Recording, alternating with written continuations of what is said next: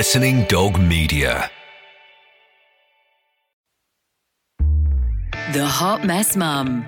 The mum most likely to send her kids to school in regular clothes on non-school uniform day. The mum who forgets to sign the permission slip for school trips.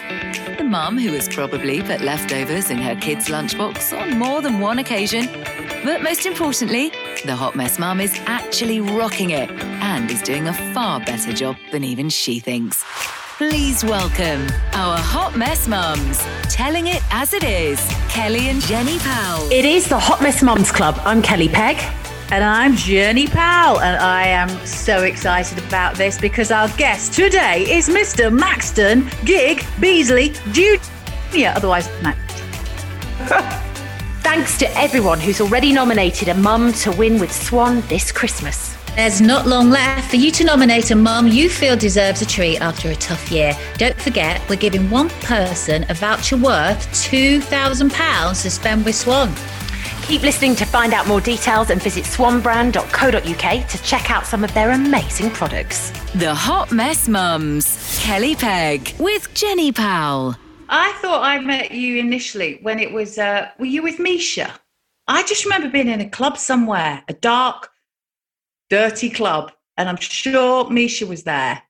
When would you? Wow, that would have been 1990. Yeah, that's when I'm sure I remember you there, and then with obviously with Jason and Take That Boys. Yeah, it just all sort of goes a bit weird. I don't know. I'm the same. I can't remember a bloody thing, but mine's hormones. I got quite proud of you because I've got an 11-year-old who's in the other room watching Netflix like they all do. And I was like, I'm just going to in, because she was going, who are you interviewing, Mum? Who is it today?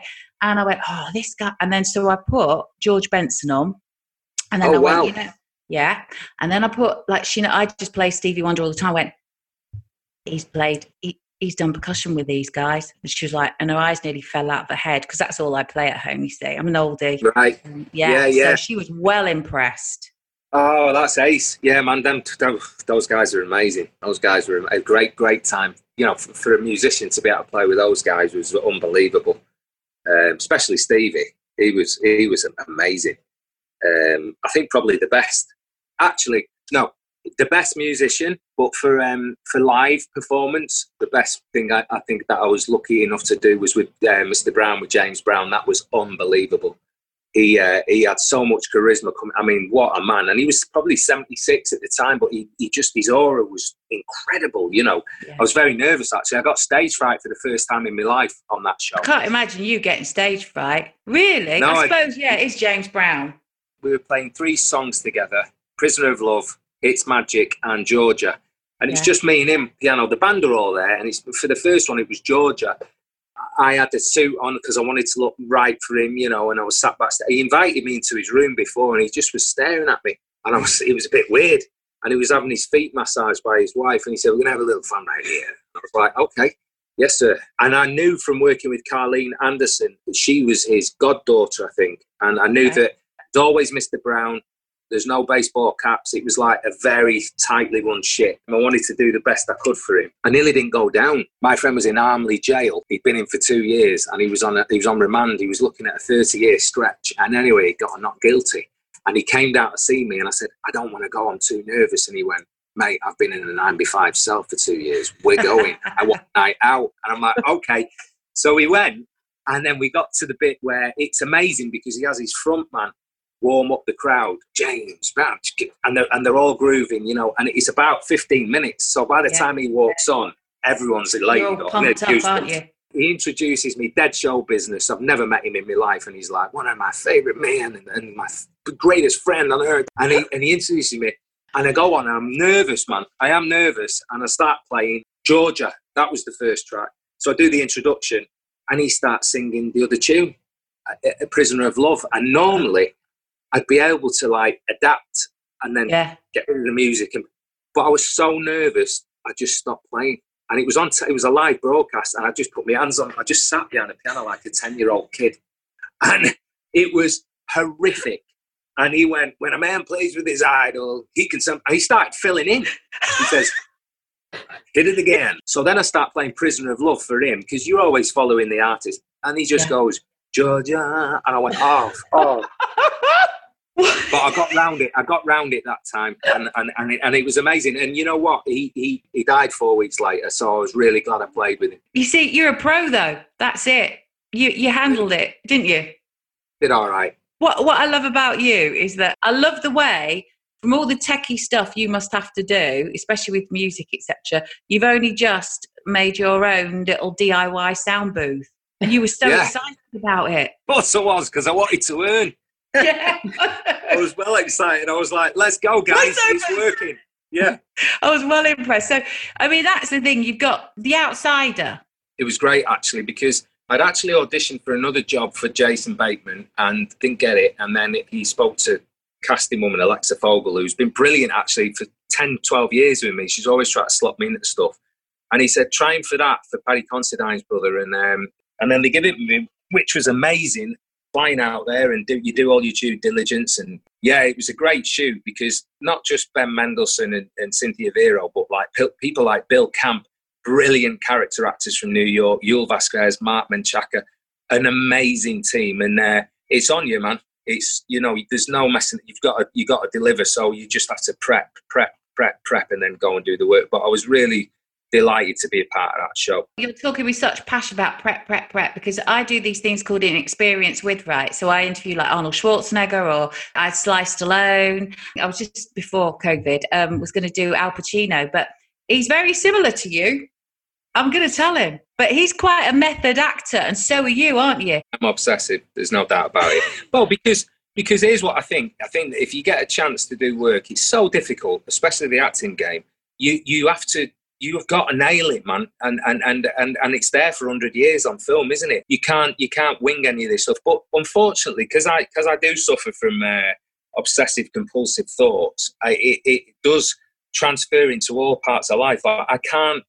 I got into cooking at one point, and I couldn't just read books. I'd have to go on cooking courses. I went to the Manoir 4 times, But when I got there, it was difficult, and I finished it, and they went, congratulations on course 1. And I went, course 1? What?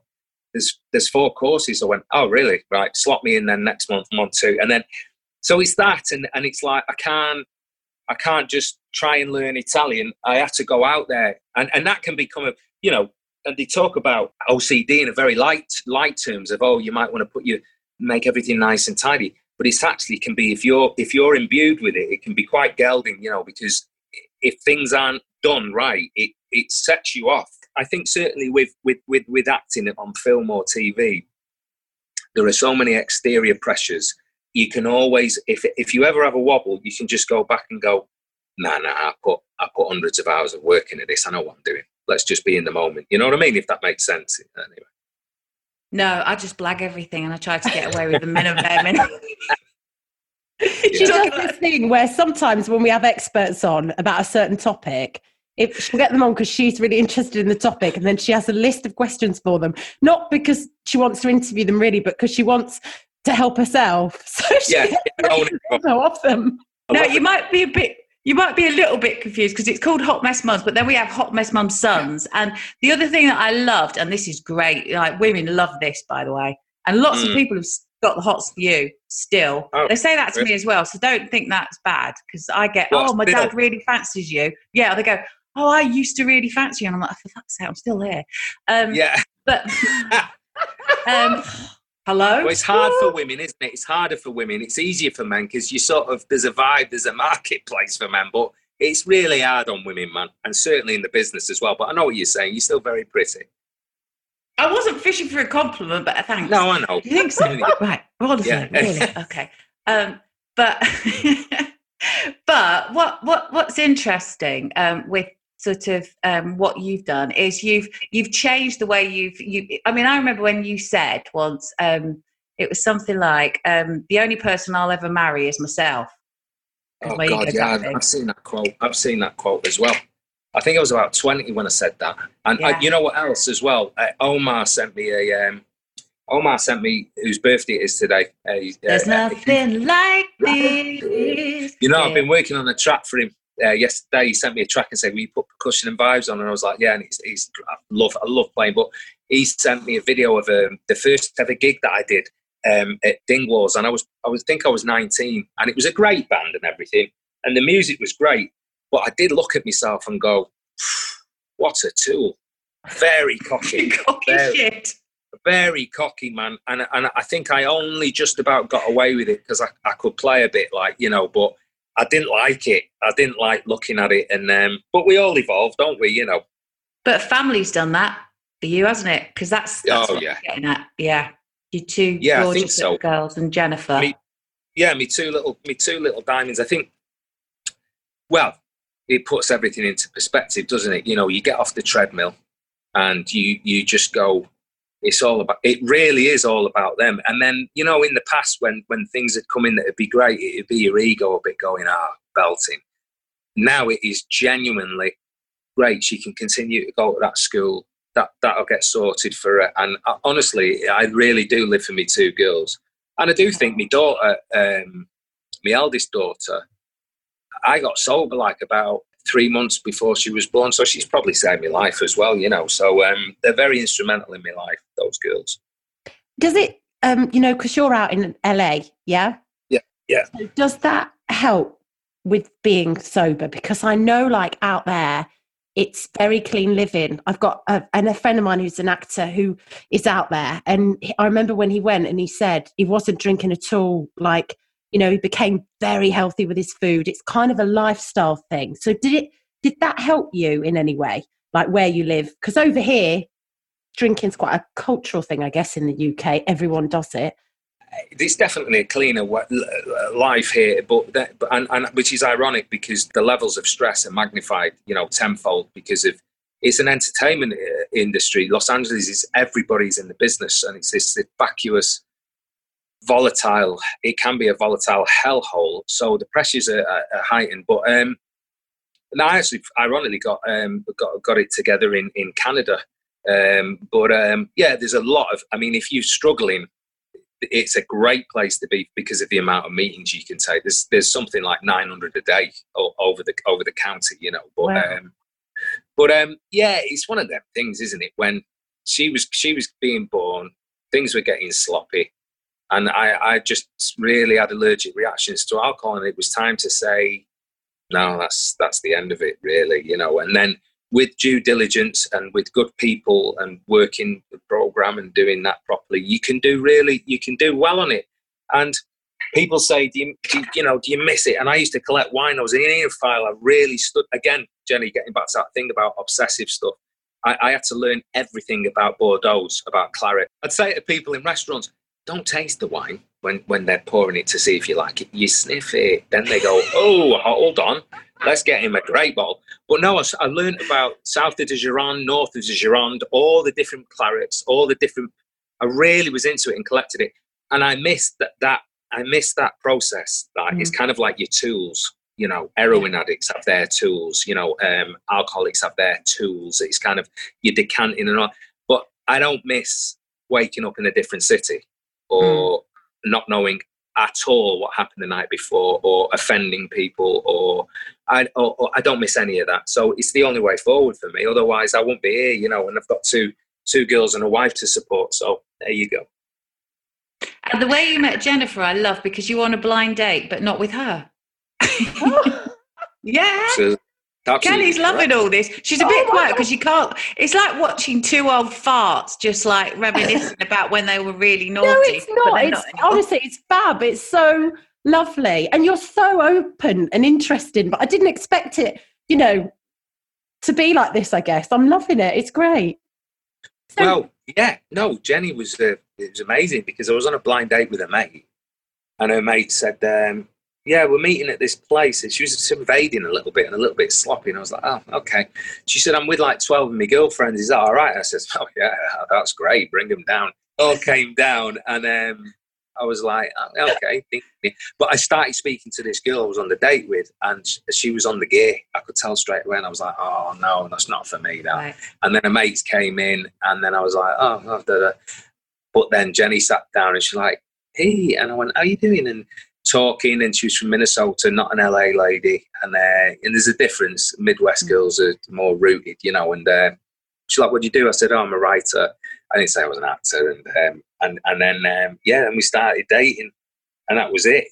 Wow. But now I I have Sabrina and Bella Boo, and all that you can do as a dad is just give them love. And I tell her every night, like, I love her with all my heart. Our hot mess mums, telling it like it is. Kelly Pegg with Jenny Powell. Not long left for you to nominate a mum who deserves a treat this Christmas. This year has been tough, but we want to help give one mum a Christmas to remember for the right reasons this year. Our friends at Swan are helping us do this by giving you a voucher for their products for a massive £2,000. Now, if you don't know about Swan, their homeware products are amazing. They're great quality, super stylish. This money can go a long way to giving your home a facelift this Christmas. We want to find the most deserving mum in the Hot Mess Mums Club, someone who's had the most challenging 12 months. To find them, we want you to nominate someone you know that's gone above and beyond this year, being an incredible mum in the most trying times. To do this, all you need to do is go to hotmessmumsclub.com/win and let us know all about the person you're nominating. Entries close at 23:59 on Thursday, 3rd of December 2020. After this, we'll go through all the entries before finding our hero mum of 2020. Good luck. Kelly Pegg, Jenny Powell, Hot Mess Mums. She said to me the other day, because I'm meant to be doing my film next year, and she's like, Dad, who's playing your daughter? I said, not cast her yet. Well, I am. I'm like, okay, but you've got to speak Manchester. What do I have to say? I said, I don't know. There's a bit in it where you say you don't want the toast. It's no good. Can I have some chocolate? Straight in. Toast is no good. Can I have me chocolate? I went, what? What? I said, say that again. And she did it again. And she went, who's the lead of the show? I said, it's your dad. No, I want to be. I said, no, it's not about a kid, Sabrina. It's about the mafia in the 60s. It's not going to work. And she's like, okay, well, give me a couple of lines. And she's 7, man. And I'm like, oh, my God. You know, so you'll be casting your daughter. And we won't knock you for it because it sounds like she deserves it. No, she's got to go in. It's only a day. And then my nephew is like, my sister's kid, Ernie, is a ringer for me. Everyone goes, it's got to be your kid. And I'm like, nah, he can be the kid. Yeah, why not? You know, why not? But yeah, that'll be exciting. That it's 1946, post-war Manchester. Then it's 66, and it's a crew of guys that's led by this Machiavellian type, you know, guy who's very, very. They're very apt at safe blowing. And then flying squad come up, and Ray Winstone's the flying squad copper that comes up to try and take this crew down because they do so many blowings. But ultimately, it's more of a love story about.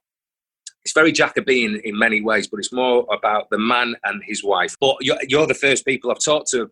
I've looked back at interviews, and I can see in 2008 there's one, 2012, and I'm going, oh my God, this is embarrassing. It's taken 12 years to get the bloody thing made.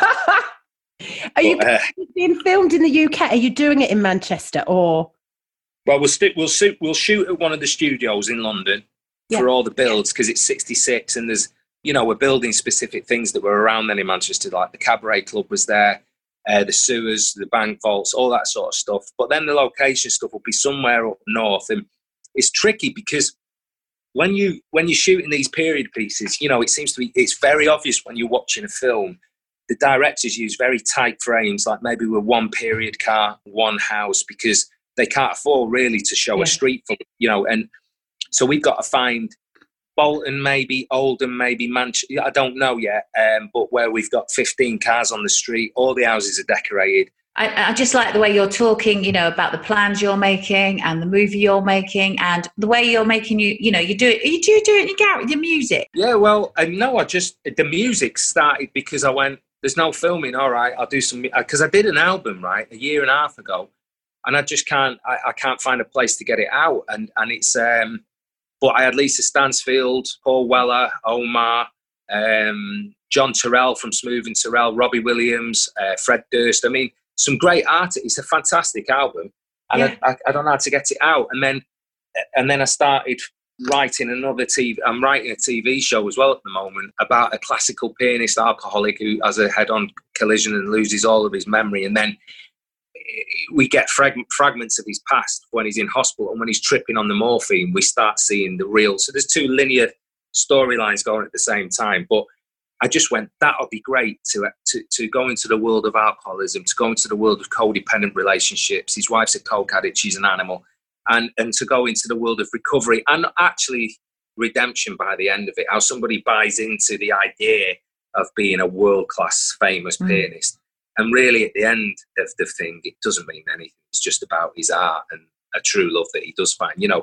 So we're just trying to keep busy. We're just trying to keep busy. Yeah. Yeah, I do feel, Jenny, that the most incredible thing about this whole COVID dynamic is that we're all on the treadmill, aren't we? We've all been on the treadmill all our lives going, what's next? What's next? Yeah. What's the thing that we can achieve? What heights can we attain? Ding, ding, ding. And days are going by, weeks are going by. Then we're hitting 50 and going, what's next? And this has gone, bang, stop, be here now. What's happening? And all of a sudden, I'm looking at trees that I walk past normally and don't give a toss about and going, wow, look at the shape of that. Isn't that lovely? And it's making us slow down, which is ultimately, you know, a meditative goal, isn't it? To be here now. You know what I mean? And so there's that, but it's a pain in the arse, if I'm honest. You know, it's in it. It is. How have you guys been coping with it? So we used to, obviously, when we were recording, we had a studio, and we had one in Manchester at my house when I lived there, and we had one that we rented in London. So it was fab. All our guests would come in Manchester. You know what it's like, quite show busy. So it was dead easy to get people booked in to come, and London and everything. And then it hit, and Jen and I were introduced to Zoom because we'd never really sort of done it before, technophobes or whatever. And for a start, it was fine because we were just so grateful that we could do it. Carry on. Yeah. Yeah, and it helped us through it, I think, especially when we're like homeschooling and all of that. But I think we've both found it really tough. And out of that whole time, we've seen each other once. We did a photo shoot in London a few weeks ago for the new season.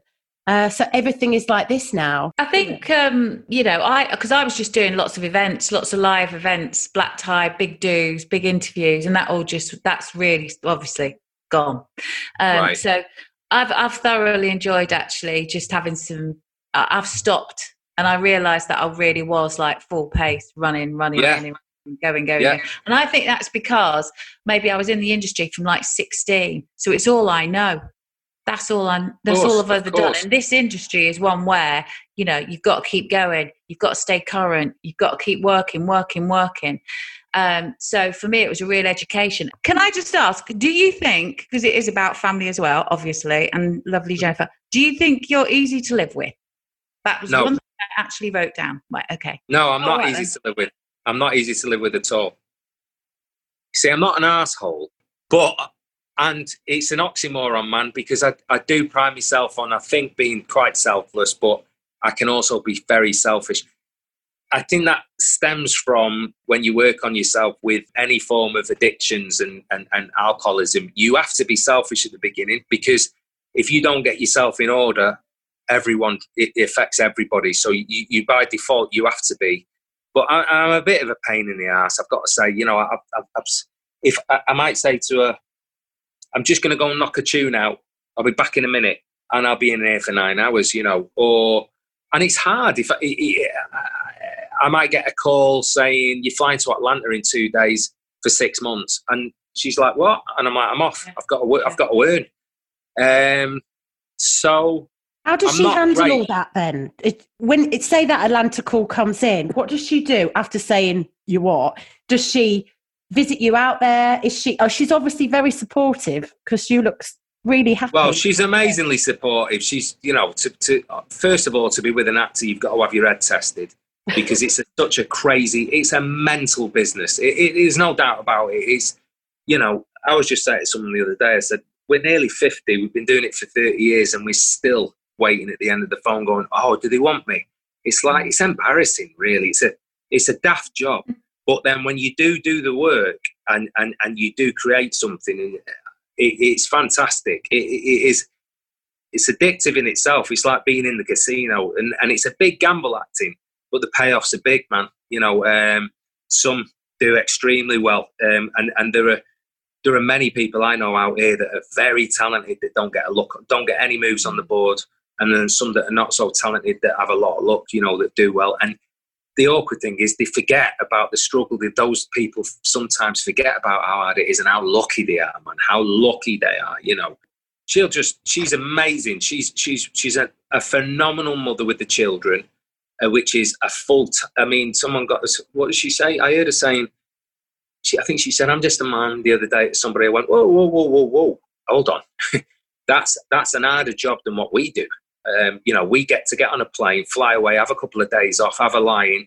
You're up, it's 24 hours.